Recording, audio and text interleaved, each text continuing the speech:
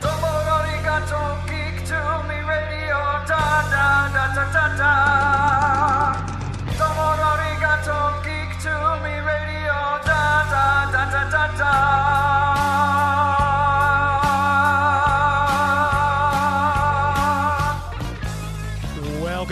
Welcome, geeks and nerds, girls and boys, to a brand new edition of Geek to Me Radio. Tonight, we have actors Lee Rodriguez and Ramona Young talking about the brand new season of Never Have I Ever, their fourth and final season coming out on Netflix later this week. After that, we'll have writer Alex Segura talking about his new Spider-Man book from Marvel. All that and more. Stand by. We're talking TV, comics and movies, and video games. And if you don't know Star Trek and Star Wars, we'll try to explain. There are 12 doctors for Hogwarts houses, one ring rules them all. To be the greatest Pokemon master, you must catch them all. You must catch them all. Try to catch them all. Gotta catch them all. Gotta catch them all. And if you're driving around the greater St. Louis area tonight, hearing us on the Big 550 KTRS, hello to you. Thank you for tuning in. If you're streaming us out there in the world in the KTRS app or on the website, hello to all of you as well. No video tonight. My executive producer, Joey V, is at the Shania Twain concert. Hopefully he's enjoying that. And if any of you are on your way back from the concert, maybe you're left a little early, hello to all of you. Thank you for listening. And, of course, as always, if you're hearing us after the fact in the podcast form on whatever platform you might be getting your podcasts, we thank you for finding us there. And hopefully by this point you have subscribed, as I often ask you to do. Leave us a nice 5-star review. That always helps us out in search engine optimization, and it makes Joey V smile. We like to see him smile. Full show tonight. I've got 2 great interviews with 3 fantastic people. A little bit later on tonight, we're going to get into my review of Across the Spider-Verse, which came out in theaters this Friday and has taken the box office by storm. So a lot to cover, a lot to talk about.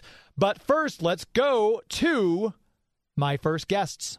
Right now, we're joined by Lee Rodriguez and Ramona Young, 2 of the very talented actors, part of the great cast of one of the most charming shows you'll now find streaming anywhere, Never Have I Ever, back for the 4th and final season on Netflix, June 8th.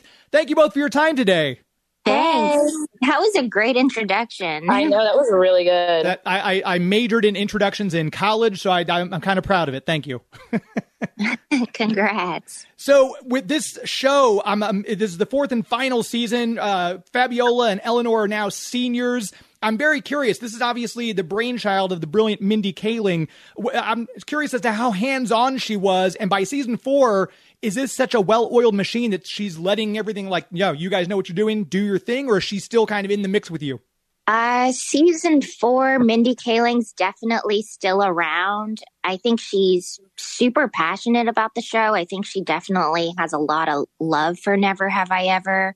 So she's very involved. Like, she'll visit set, she'll write some of the episodes. She was definitely there for our season finale table read. So I would say Mindy Kaling's around. And I'm very curious because we all know Sarah Michelle Gellar famously read for the part of Cordelia before the producers and directors said, no, you're perfect for the part of Buffy. So one of the behind the scenes stuff I always like to find out, did you both end up with the parts for which you originally read? And we'll start with Lee on this one.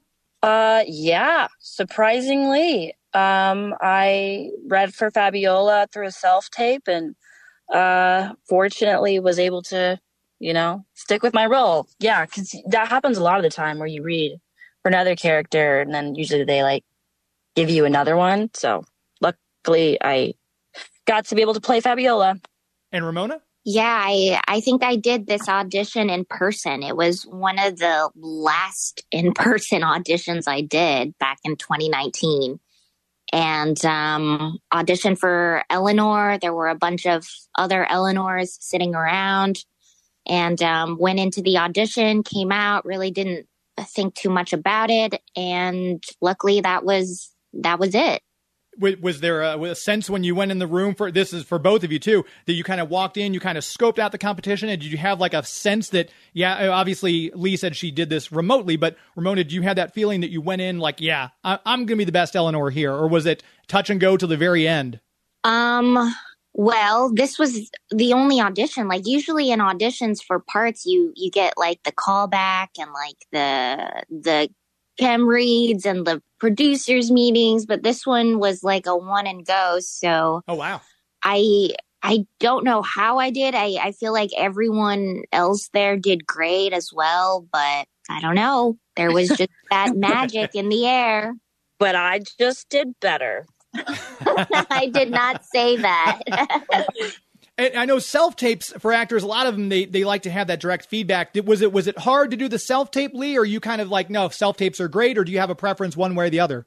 I mean, it's always nice to go in the room and like meet with everyone, but there is a little less pressure when you are doing a self-tape because you could kind of, you're just not as nervous and you can kind of just play with it and tape it as many times as you want. But I didn't know if what I was doing was right or, I didn't know much about the character. I literally had like 2 pages of sides. I didn't know much about the storyline. All I really got for like a description of the character is that she dressed like a helpful Honda guy. And so I showed up in like a really oversized blue polo shirt that I got at like a thrift store and did the audition. I didn't know if I did it right or not, but I just did it. Just did the thing and it worked out well. And as fans of the show will know, John McEnroe famously does the voiceover, kind of narrates for Davi in this. I don't know if you've asked this question before or if you've had a chance to think about this, if both of you had someone to narrate your own personal lives as Lee and as Ramona, who would you pick to narrate your lives? So like this is as our lives in real life, right? Correct. Ooh. Should we pick one for each other? That'd be fun. Yeah, we can do that. Lee, I weirdly want to hear Tyra Banks narrate your life. I'm absolutely bad. That's so funny. Okay, let me think. I really want to pick someone good. I would pick probably Fudgesicles. Okay, let me think. I'm thinking too hard on this. Okay. Seriously. I would probably pick like what's her name? Audrey Plaza? Oh, Aubrey Plaza. Aubrey Plaza. Yes, I would love to see that.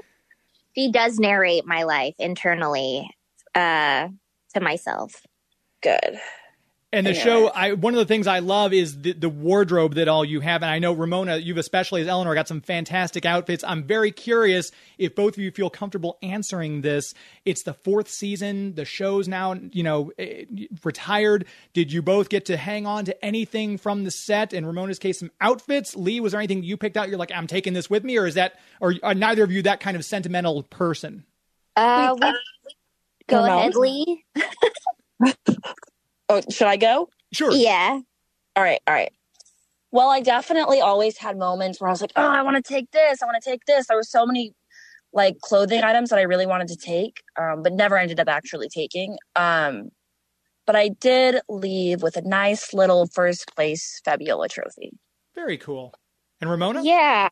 I'm kind of on the same boat. There were so many things, and when you like work on an awesome set, like, they like tailor the clothes so they fit just you. So in my head, I was like, all right, I'm going to take this. And because what else are you going to do with all this clothes that just fits me?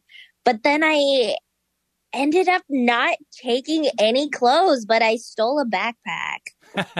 So you'll have that little memento from the set. Yeah. Uh-huh. And I don't want to keep you too much longer. You've got a lot to do still, but I want to ask, I know with me, I lost my father at a very young age, so I had that immediate connection with Davy's character. What is it about your characters, Fabiola and Eleanor, that you hope the audience really connects with? And we'll start with Ramona on this one. I mean, I personally relate to Eleanor a lot. Like, I come from like a family that with that had divorced parents. And so I didn't really grow up with like two stable biological parents who raised me. And then on top of that, like the struggling and the striving to get involved into something creative and artistic while being Asian American was a big part of my life, as I'm sure it is with Eleanor. And Lee? I mean, I relate to Fabiola in many ways, but I also don't relate to her in many ways when it comes to like how she dresses and like how she's really into like robotics, all of that. And she's really good at school, which I could do none of those things.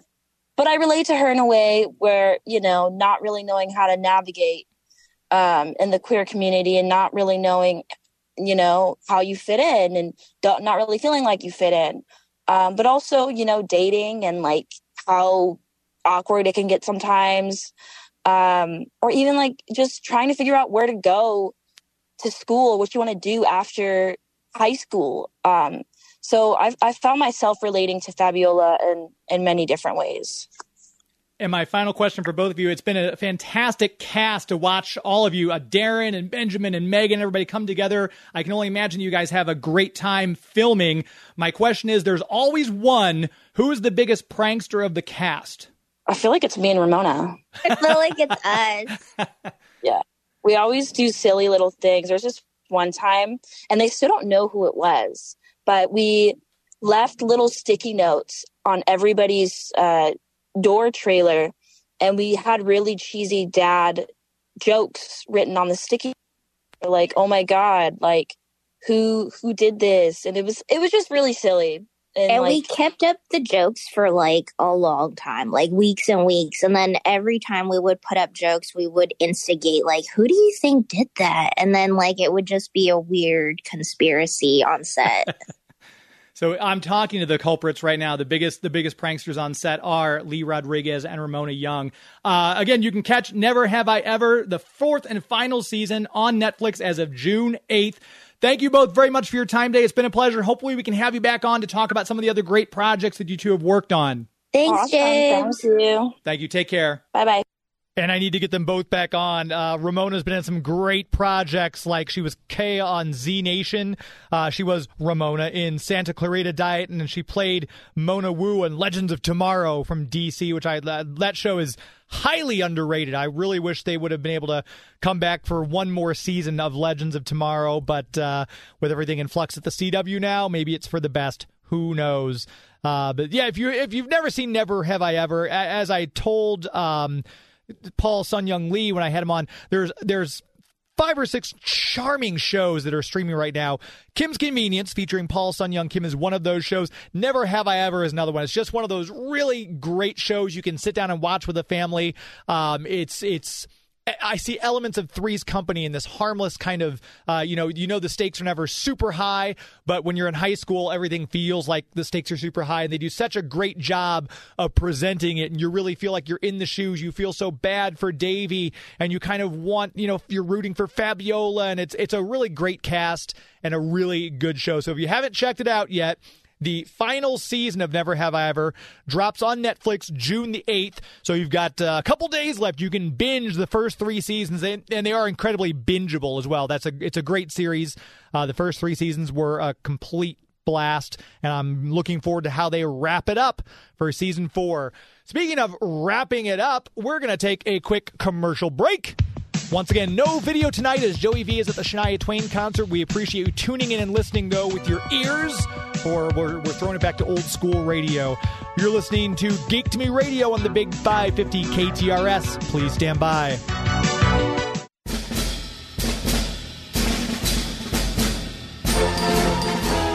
Hi, this is Robert Hayes, and surely you can't be serious, but you are listening to Geek to Me Radio.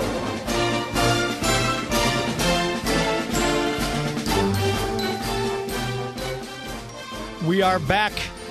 Geek to Me Radio, heard every Sunday night live here in St. Louis on the Big 550 KTRS. If you're streaming us, then it's 10 o'clock Eastern, 7 p.m. Pacific, wherever you might be streaming us from, if that helps you on the time zone scale.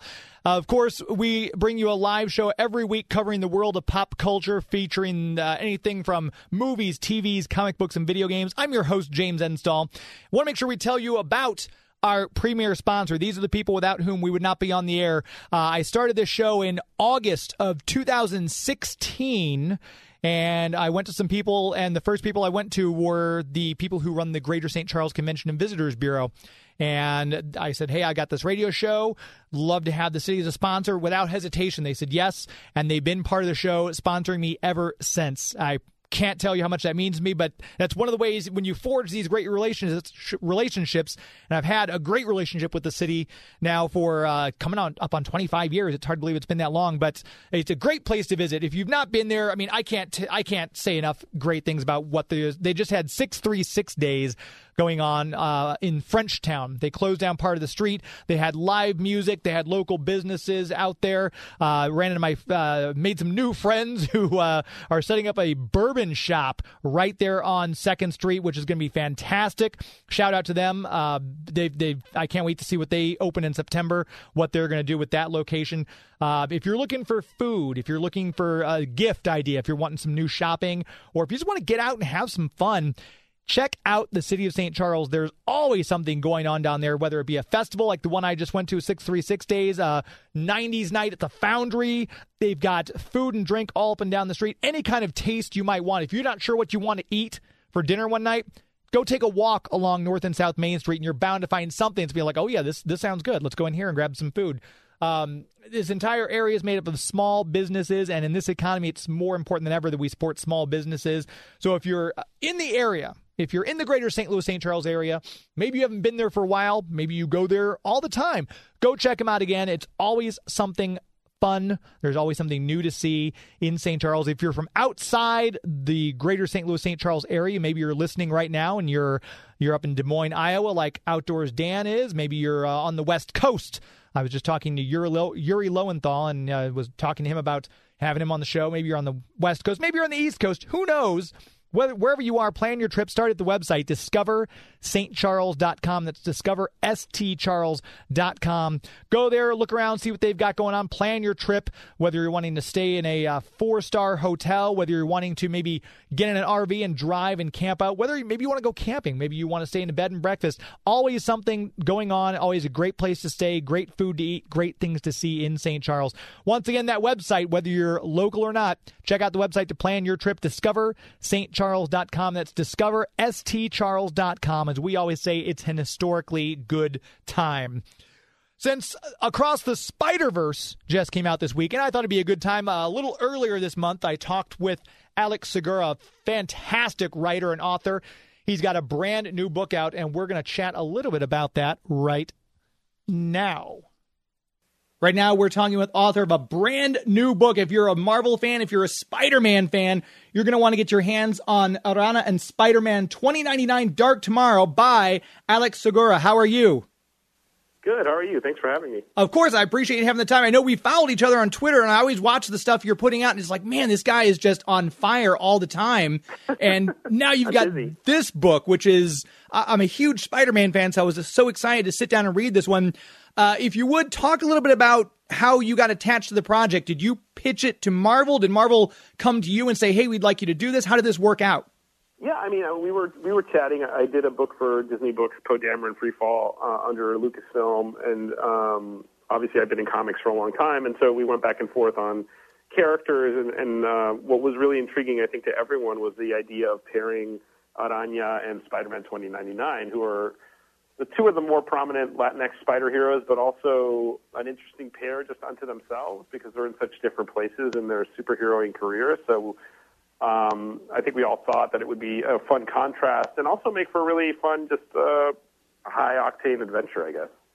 Now, I remember picking those up off the stand. I was in, I can't remember what year of high school I was in when Spider-Man 2099 and that whole universe launched with Doom 2099 and Ravager 2099 and everything like that was coming out. Were you a big fan of those books prior, or did you have to do a little bit of research into digging into these two characters before you took on the project? Oh, I was a huge Spidey 2099 fan and later Araña, but the idea of seeing Miguel, another Latinx Spider-Man, was mind-blowing for me as a kid. Just there's a great sense of identification when I was reading that book. And so it kind of feels a little full circle to come around now as a writer and craft this story where, they've interacted before in like Spider-Verse adventures in the comics and other places, but this is really their first meaningful one-on-one adventure, and that felt like really a nice place to add to the big mythos, I guess. And it's great with, obviously, the new Into the Spider-Verse movie coming out on June 2nd.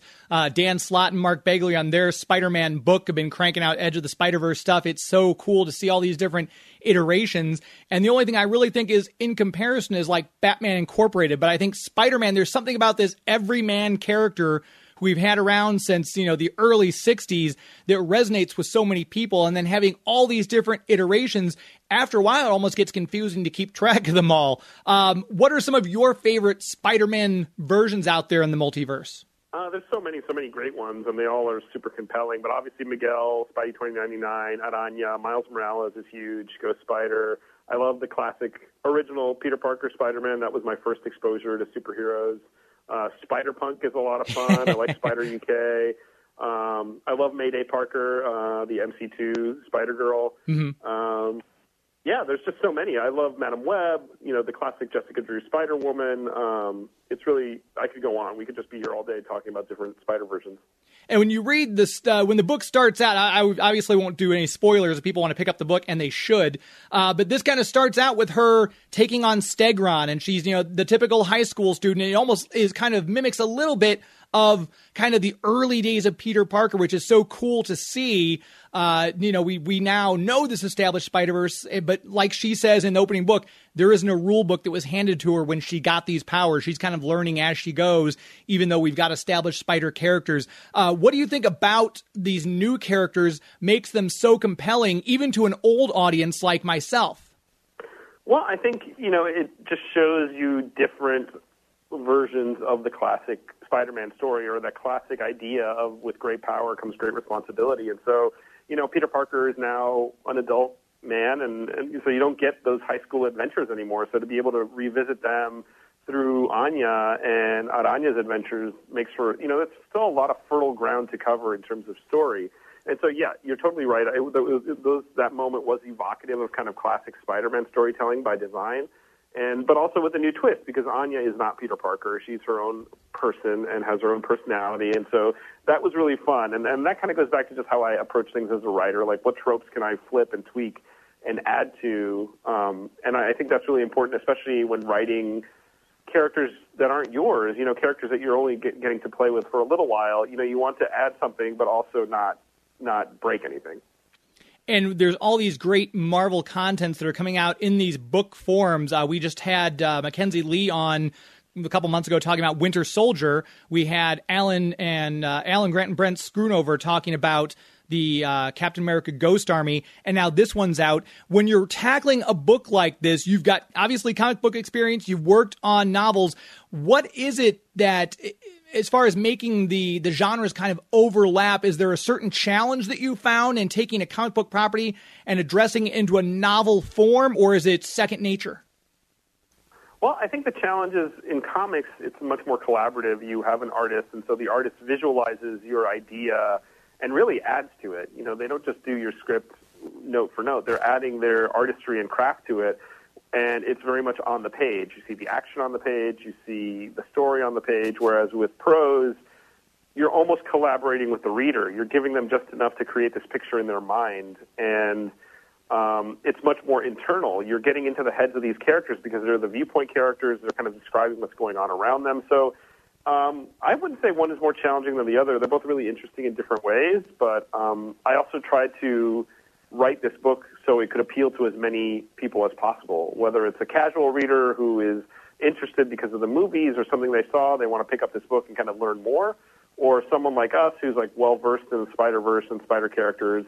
It's loaded with Easter eggs for people like that, but it's also, I think, welcoming enough that you don't have to have had a doctorate in, like, comic books to understand what's going on. If they ever make that degree, I'm going to be the first one to sign up for a doctorate of comic books. That would be great to get that. Yeah, let me know. with working on all these different projects, I know this one's just come out, so if people are looking for it, again, Dark Tomorrow, you can get that one. We always highly recommend, please go to your local comic book shop, see if they can order it, or your local bookstore before you decide to jump online. That's always the best way to order it if possible. But Araña and Spider-Man 2099 Dark Tomorrow is out. If you were to do a sequel, would it be something with these two characters? Would you want to do a different Marvel character? Do you have anything already percolating in the back of your mind? I feel like every writer I talk to has 1,000 ideas going all at once. I wouldn't be able to keep them all straight, but do you have kind of like either a sequel to this or something else you'd like to put in this kind of form? Yeah, I mean, I'd love to keep playing in this universe, and I grew up a Marvel reader, I grew up a Spider-Man reader, so never say never, and I'm always open to stuff like that. So yeah, I love these characters, and it was really a blast and a privilege to tell this story. So. And I should mention, too, I just found out today that you are also going to be attending Terrificon in Uncasville, Connecticut. So if anyone's listening, planning on attending that, that's a great place to bring this book along to have Alex sign it, so you can meet him in person. Sign it. And then I assume you'll have copies of this, too, that you'll be selling there, if I imagine correctly. Yeah. Mm-hmm. And with working on this book, there's so many different ways to take different Marvel characters. Did they give you pretty much free reign to do whatever you want, as other than like, here's the context with these two characters, and they gave you, total control? Or did you have did they kind of want a certain story to come out of this? How did the collaboration work with Marvel? It was a pretty vibrant collaboration. It was, we talked about the characters, we talked about the motivations, and I think, whenever you're writing in prose based on stories that were established in other mediums, there's that continuity that you want to respect but not be beholden to. So when you read the novel, it doesn't contradict anything, and it could fit in theoretically into a certain time. But the idea was to make it welcoming and conducive to new readers.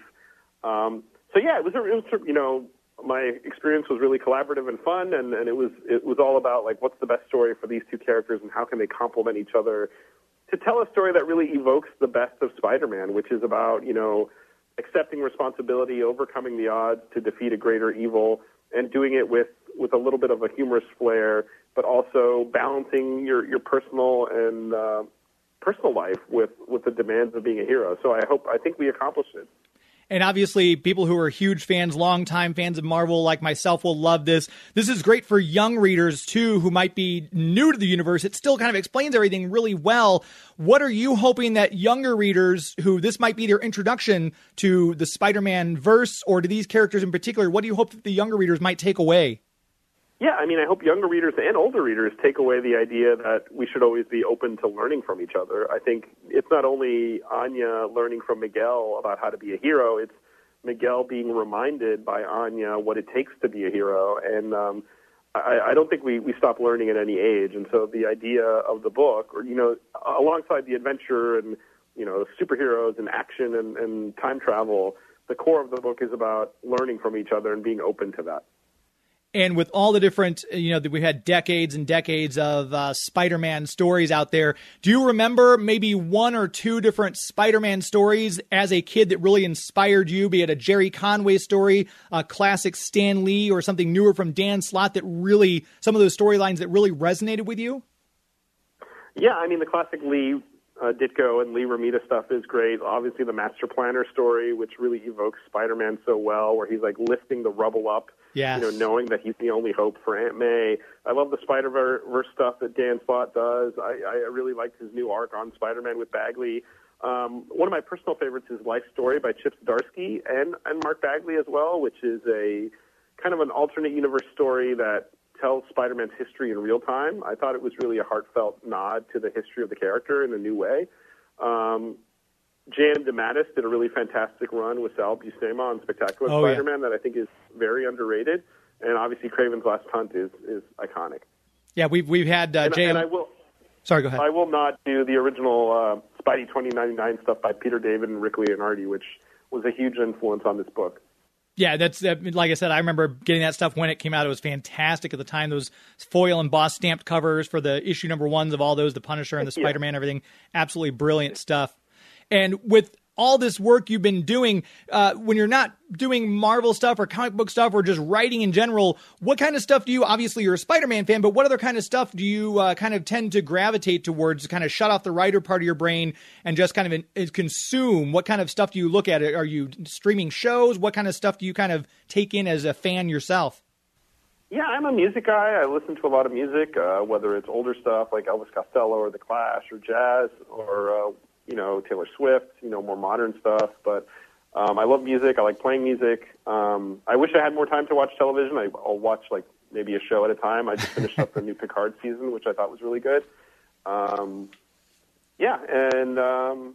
feel like it's a tricky question because as writers, we're always absorbing stuff. So I'll be watching a show that has nothing to do with what I'm writing, but then I'll see something and make a note, and it'll affect the work. So I can't say there's ever anything I'm just absorbing for fun. And with the work you've done on these two characters between Araña and Spider-Man 2099, the newer character, obviously, I feel like as a layperson, I would think as I'm writing something, I have a little more room to play with, where someone with Spider-Man 2099 with Miguel, who's been around for 30 years now, there's more established thing you have to kind of be careful with. Did you have that feeling, or was it pretty much, did both characters, just the way they complement each other, seem to, the writing come very easily for both of them?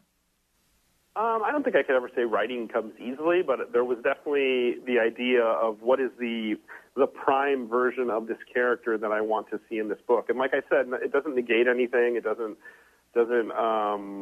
cancel out any stories that exist, but it's definitely a version that fits what the story is and exists. Obviously the novel continuity is different from the comics, but these are the recognizable versions of the characters. So like Anya's in high school, Spidey 2099 has just taken over Alchemax, and he's reeling from a certain plot point that happens in the comic books. So if you squint and try really hard, you can weave the novel into existing continuity, but you also don't have to bend over backwards to do that. And are you someone who keeps up with current comics, like you're reading like the brand new Savage Avengers stuff by David Pepose as well as the Dan Slott Spider-Man run? Or are you kind of like I myself, I've got a short box full of air quote new comics that I'm trying to keep up on? I try to keep up. Yeah, I try. I'm excited for the new Avengers run. I've been enjoying the Spider-Man stuff. I really like Chip Zdarsky's Daredevil, Kelly Thompson's Captain Marvel. I'm a pretty regular consumer of comics, though like you, sometimes there's a backlog and you have to burn through it. As a writer, I always ask writers this question because every single writer I've asked has come to the answer differently. Have you, when you experience writer's block, what do you find is the best remedy for it? Yeah, I mean, this is just my opinion, and I don't want to diminish anyone's experience with writer's block, but I just feel like also sometimes you don't have the time to have writer's block. I think a lot of times what I do is, I make it as easy as possible to start the work. My whatever file I'm working on is instantly accessible when I open my computer. I don't do a lot of like pre-writing ceremonial stuff. I don't listen to music. I just get to the work. And I think if I'm ever hitting a wall, what I like to do is engage with stories that I enjoy as a fan, whether it's a comic book, a novel, a movie, and that really gets kind of the creative juices flowing. And again, if you're listening, the novel you need to go out and pick up by Alex Segura is Araña and Spider-Man 2099, Dark Tomorrow. If people want to keep up with more of your stuff, is there a website? Obviously, I know you and I follow each other on Twitter, so social media handles, things like that, where people can find you? Yeah, you can find my website at alexsegura.com. I'm on Twitter at @Alex_Segura. I'm also on Instagram at Alex Segura Jr. And I'm also on Hive and Mastodon, but I can't say I really keep up with those. It's just more, it's just kind of grabbing the tag. But yeah, Twitter, my website, and Instagram are probably your best bets. And again, as soon as you see this book, the gorgeous cover art, you're going to want to pick it up anyway. But then the story, like I said, I haven't been able to put it down until I had to pick up the phone for you to talk to you about it. But it's been absolutely brilliant. Like the majority of your work that I've read has been so far. Alex Segura, I appreciate your time today. Thanks so much. Oh, my pleasure. Thanks again. A great guy. And again, I'm looking forward to seeing him at Terrific Con coming up in July. Get that book signed by Alex Segura. If you haven't checked it out yet, and if you're listening online after the fact in the podcast form, scroll down to the bottom of the page and we'll have a link to where you can get his book in the show notes. But obviously, if you're, we always encourage you, please go to your local bookstore, or check with your local comic book shop. They might be able to pre-order that for you, or not pre-order, but still order it for you. It's been out, I think, since middle of May. So check that out, and you can get the order in for that through your local comic book store or your local bookshop. If all else fails, like I said, we've got the link to that in the show notes at the bottom of the page. We're going to take another quick commercial break. We're going to come back, and we're going to talk about my thoughts on the brand new movie Across the Spider-Verse. You're listening to Geek to Me Radio on the Big 550 KTRS. Please stand by.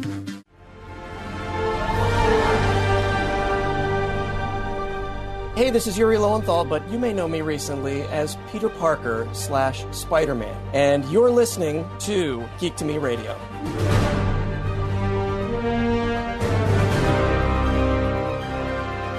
Welcome back to the show.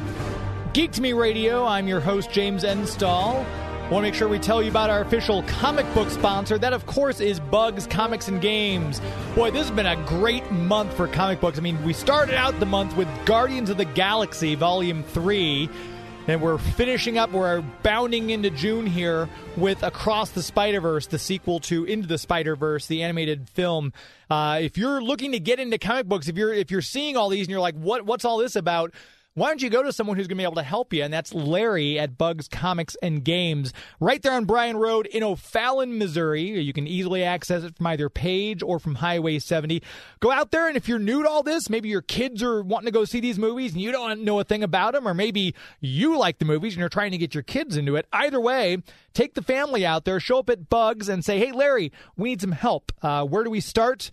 What are we looking for? And Larry will be your personal concierge for comic books. He'll tell you exactly what might be appropriate for the kids, depending on their age. He'll tell you what you might be wanting to read, some of these essential stories to kind of fill you in on what's happening. And there's all these adaptations of these movies that are being put out in comic book form by the major companies as well. Lots of good stuff. I took pictures a couple weeks ago of his shop for New Comic Book Day. Every Wednesday, it's like having a little mini Christmas in the middle of the week. All the new comic books come out. They're lining the shelves, and you can take your pick from Marvel Comics, DC Comics, Image, IDW, Titan, whatever you're looking for. If you're a Doctor Who fan, Titan has a series of Doctor Who comic books out that are great. There's basically anything you might want. It'll get you in there, and Larry will teach you exactly how to get into it. If you're looking to sell your collection, maybe you're at that point where it's like, you know what? I've got too much here. I want to get rid of this. I can't. I don't have anybody I'm going to leave it to. Nobody wants it. Give Larry a call at Bugs Comics and Games, and he will give you the best price you can get for your comic books. That's why it's always good to go in there, because he's always got new stuff, because he's got new inventory coming in all the time. People are selling their collections, and so you might go in one week and find something else. No matter what you're looking for, budget-wise, too, he's got comic books from, dollar boxes all the way up to some premium comics behind the glass case, and those are just kind of fun to look at sometimes, and you're like, wow, I used to have that book. No matter your price point, he can help you out. And speaking of price point, if you want to save some money, join the Avengers Club, and you can start saving money on your back issues, your new issues, your boards, your bags, your games, whatever it is you might want to get at his store. Start saving money while you still enjoy your hobby. Bugs Comics and Games on Facebook. Find the page there and give that a like. I'm sure Larry would appreciate it. I know I would, and I'd be appreciative if you go in and let him know, hey, I heard about your store on Geek to Me Radio, and I'll come in and check you out. Bugs Comics and Games. Very proud to have them as our official comic book sponsor here on Geek to Me Radio. And speaking of comics, you may have heard a new movie dropped this weekend, Across the Spider-Verse. Absolutely brilliant movie. A few little quibbles with me, but overall, I have to give this one a 9 out of 10. And from what I'm seeing across the board, a lot of my fellow critics and the fans are giving it. It sits at 96% fresh on Rotten Tomatoes right now. In fact, if you've seen it and you want to kind of tell me your thoughts on it, give a little quick one-sentence review or so, you can text me. I'm watching the text right now on the KTRS text lines at 84126. Just say, hi, this is Bill from Kirkwood. Hi, this is Sally from Chesterfield. And here's what I thought of the movie. And I'll give you a shout out right here in the air. Great cast. We've got Haley Steinfeld as Ghost Spider, Shamik Moore as Miles Morales. They reprised their roles from Into the Spider-Verse. We have Oscar Isaac as Miguel O'Hara, Spider-Man 2099. Jake Johnson comes back again as Peter Parker, Spider-Man. We've got Brian Tyree Henry as Jefferson Davis. We've got Issa Rae as Spider-Woman. Karnan Sony, our friend from Deadpool, we had him on the air. He's there as Spider-Man as well, one of the Spider-Verses. Jason Schwartzman does a great job as the Spot, who's, if you're a fan of Spider-Man comics, you know who I'm talking about. Kind of a mid-tier villain, but some writers lately have ramped him up, and it's kind of cool to see him in animated form here. Great cast overall. A lot of fun to see all these different Spider-Verse. My favorite, the Scarlet Spider, Ben Reilly, shows up. Not really a big fan of how they treated the character, but that's okay. It's all in good fun. Spider-Punk, though, steals the show. Daniel, I'm blanking on his last name. You saw him in Nope. It's going to come to me.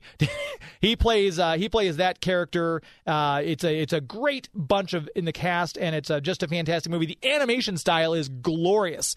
It's not really like at some points, because they do different styles of animation depending on which world they're in, and they give all these great nods to the Spider-Man films and animated series that have come before. So it's really, you kind of let it wash over you.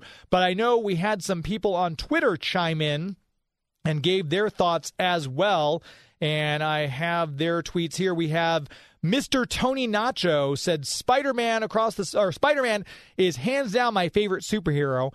It's hard to come away from Across the Spider-Verse without thinking not only is that the best Spider-Man movie I've ever seen, but probably the best comic book movie I've ever seen. That's high praise. Mr. Tony Nacho might even say best animated movie. Just so good. We have another listener, Joseph P. Illich, says there aren't enough words to describe how good Across the Spider-Verse is. Picture with him in front of the big display they've got. When I saw this at the IMAX Marcus at Ronnie's on earlier this week, and they had that huge display. I really want to talk to somebody there and see if I can take it home with me. We also have Eric Ansley Diaz at Geekboy Eric says, the press screening filled the movie with nerds bursting out applause after Across the Spider-Verse is one thing. It's another thing when it's a matinee filled with just regular folks, and seeing so many kids and teens dressed as Spidey in the audience just warmed his nerdy heart. And he also mentioned that, for context, the screening he saw was at AMC Puente Hills Mall, which was formerly Twin Pines Mall from Back to the Future. It's not remotely close to the house, but we had to go there because the movie was sold out literally everywhere else locally, which is great to see, too. They said that the opening weekend on this, it topped $120 million, so it actually just edged past the opening weekend for Guardians of the Galaxy at this point, Volume 3, and it's on track to be the second highest grossing movie so far of 2023, just behind the Super Mario Brothers movie, which it's odd to think that the best movies that we've seen so far this year have been animated, or CGI anyway. But if you saw a Super Mario Brothers movie and you saw Into the Spider-Verse, then you know what we're talking about. Those are really two of the better movies so far this year. I'd put it up there. For me, Spider-Man No Way Home still takes my number one spot for favorite Spider-Man movie, but doggone it, this one comes in a very close second. Like I said, the animation style is gorgeous. The voiced cast is brilliant. The one complaint I really had was it's part one. So there's gonna be a part two to this, and the movie ends on a cliffhanger, kind of like we've seen before with the Pirates of the Caribbean franchise, the second Matrix movie. We knew we were gonna get those two movies. Were kind of a two-parter, basically. For those of you who remember the original Matrix trilogy, it's kind of like that. And for a movie that we know we're getting parts 1 and 2 of, it was 2 hours and 20 minutes, which I think some stuff could have been trimmed. I was looking at it, I'm like, well, you know what?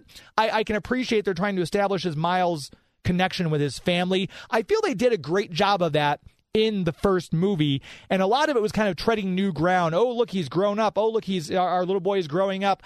They kind of hit it a little too hard on the nose for me. I think I would have liked to have seen, I don't want to say less of his family, but I feel like a lot of the things we get with him and his mom, him and his dad, could have been trimmed down a little bit just to save some room. I also feel like we got a little too much exposition about certain parts of what's happening. And as much as I loved seeing all of the different Spider-Man, and there was some laugh out loud moments with all the Spider-Man when they get to the nexus of the Spider-Verse where all the Spider-Man are hanging out. I feel like a lot of that could have been trimmed down a little bit. Throw in a couple jokes here and there, that's great. And the fight scene with Miles and every single Spider-Person went on for way too long. That's another thing that could have been trimmed down drastically, and you kind of get the movie maybe a little under, right at 2-hour mark, maybe a little bit under, because I feel it was just too big and too expansive with it being a 2-hour and 20-minute movie, of which we're going to get part 2 coming up at the future date. And as far as I know, you can correct me if I'm wrong, we haven't gotten a date for when part 2 drops just yet. Our friend Max on Movies, you're going to hear him coming up here right after I go off the air, so stick around if you're a movie fan. Max has Laura Vandervoot from Smallville. She played Supergirl in Smallville. He'll have her on his show in the 10 o'clock hour. But I asked him, I said, if you could send me some quick thoughts so I can relay them. Max and I very rarely agree on movies. There's a handful out there now, but we both agree that the pros were the animation is just gorgeous on this. Max also appreciated the focus on Gwen and that character. He liked Miles and his parents, which, again, I loved it. You really felt the heart of this movie. I mean, it tugs at you, but it was just a little too much. We had 3 or 4 scenes with him and his mom and dad, and it's like, okay, you could have cut it down a little bit. We get it. Max also said the score is unbelievable, which I agree. The music is great. The animation, you could just immerse yourself in this movie. I saw it in IMAX, and I got to say, if you're going to see this movie, that's a great way to see it because the visuals are stunning. My wife went with me to the press screening. She hadn't seen the first Spider-Verse movie. She knows very little about comic books, but she goes with me to these things because she loves me. And even she said, wow, that was a gorgeous movie. She liked it. She enjoyed it. She wasn't lost. So the movie does a great job, even if you're not familiar with all the stuff in the Spider-Verse. It still is great for the average fan, the average, pedestrian person just looking to see a great movie, and also has a lot to offer the Spider-Man fans, the hardcore fans as well. For Max on Movies, Max Voisey said the cons, he agrees with me, the movie was too long. There's no real ending, which, again, that's fine. There's going to be a part 2 coming up, and that'll be the ending. Ben Reilly mocked, which, Max, if you're listening, we both agree there. Scarlet Spider, Ben Reilly is one of my favorite characters. I love the Clone Saga, and I think that they did Ben dirty in this one, so I got to agree there. And Max says also this was not better than the first film. I would have to disagree with Max slightly there. I love the first film. It's a great animated feature, but I think this raised the bar a little bit for this movie. I really think this was one of those movies that, it's not, heads and shoulders above the first Spider-Verse movie, but it is as good, if not, in my opinion, a little bit better. I think the Into the Spider-Verse movie set the table. This one allows you to begin the feast. It was like I said, visually stunning. The voice cast was on point, and I think it was just a great, just fun box office movie. It had a lot of superhero elements. And again, I'm not alone in my opinion. This brought in $120+ million for its opening night. And I think, if I remember correctly, globally is at $209 million currently for Across the Spider-Verse, excuse me. So obviously a lot of people are loving this movie, and who can blame them? I don't know if you've had a chance to see it or not, but I would highly recommend that you do get out and see it. There are some spoiler elements, which I'm not going to do. I'm not going to spoil the movie for you, especially not opening weekend. But if you saw it, there's a lot of things to laugh about, a lot of great scenes that it really encompasses. It's a truly encompassing movie for anything that's come before it in Spider-Man lore, going all the way back to the 60s cartoon series to Spectacular Spider-Man, if you're a fan of that, with Josh Keaton obviously famously doing the voice there. And again, I don't want to spoil anything, but there's a lot of great stuff for the hardcore Spidey fans who have been on this journey since the beginning.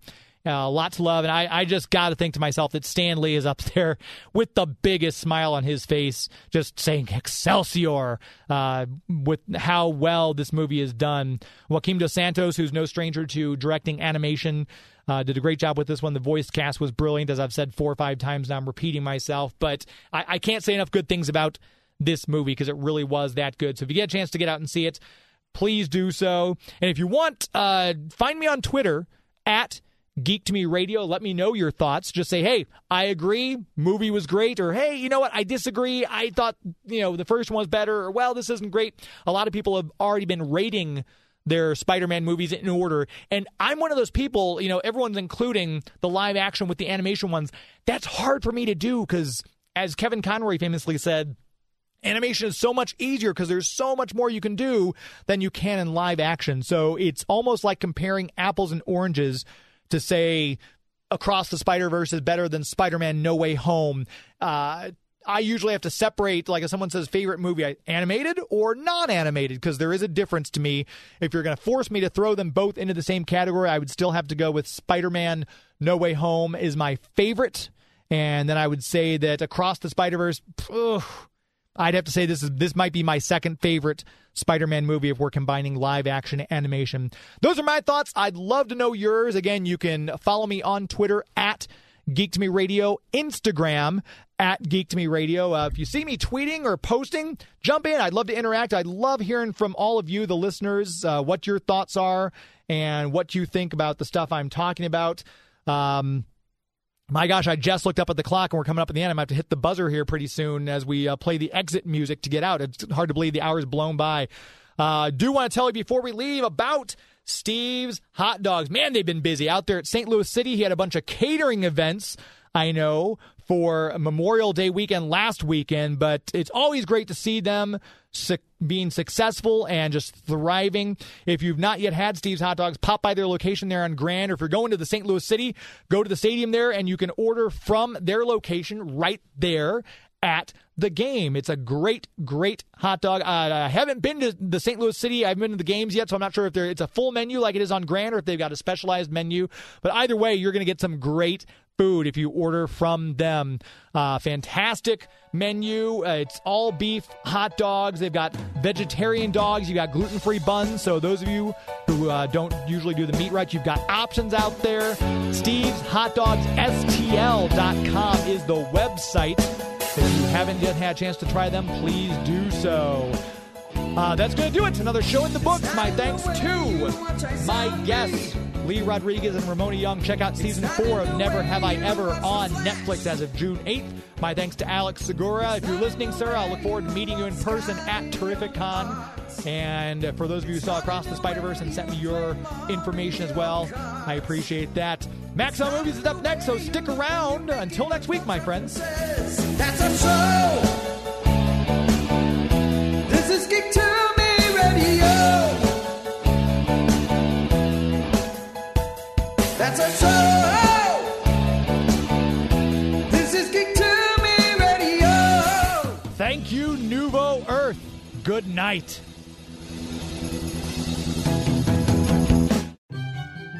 Hey kids, are your parents about to buy you a shiny new toy from Amazon? Hi, I'm Chucky. Wanna play? Well, don't be selfish. Share some of that money with us. Before going on Amazon, make sure to type in bit.ly/geek2me in the web browser. It will look just like Amazon.com, except it'll say Referral Geek to Me Radio up top. And then when you check out, a tiny percentage will go to support the show without costing you 1 cent more. So before your parents get you that gizmo, gadget, or widget, make sure they type in bit.ly/geek2me in the web browser. bit.ly/geek2me. bit.ly/geek2me.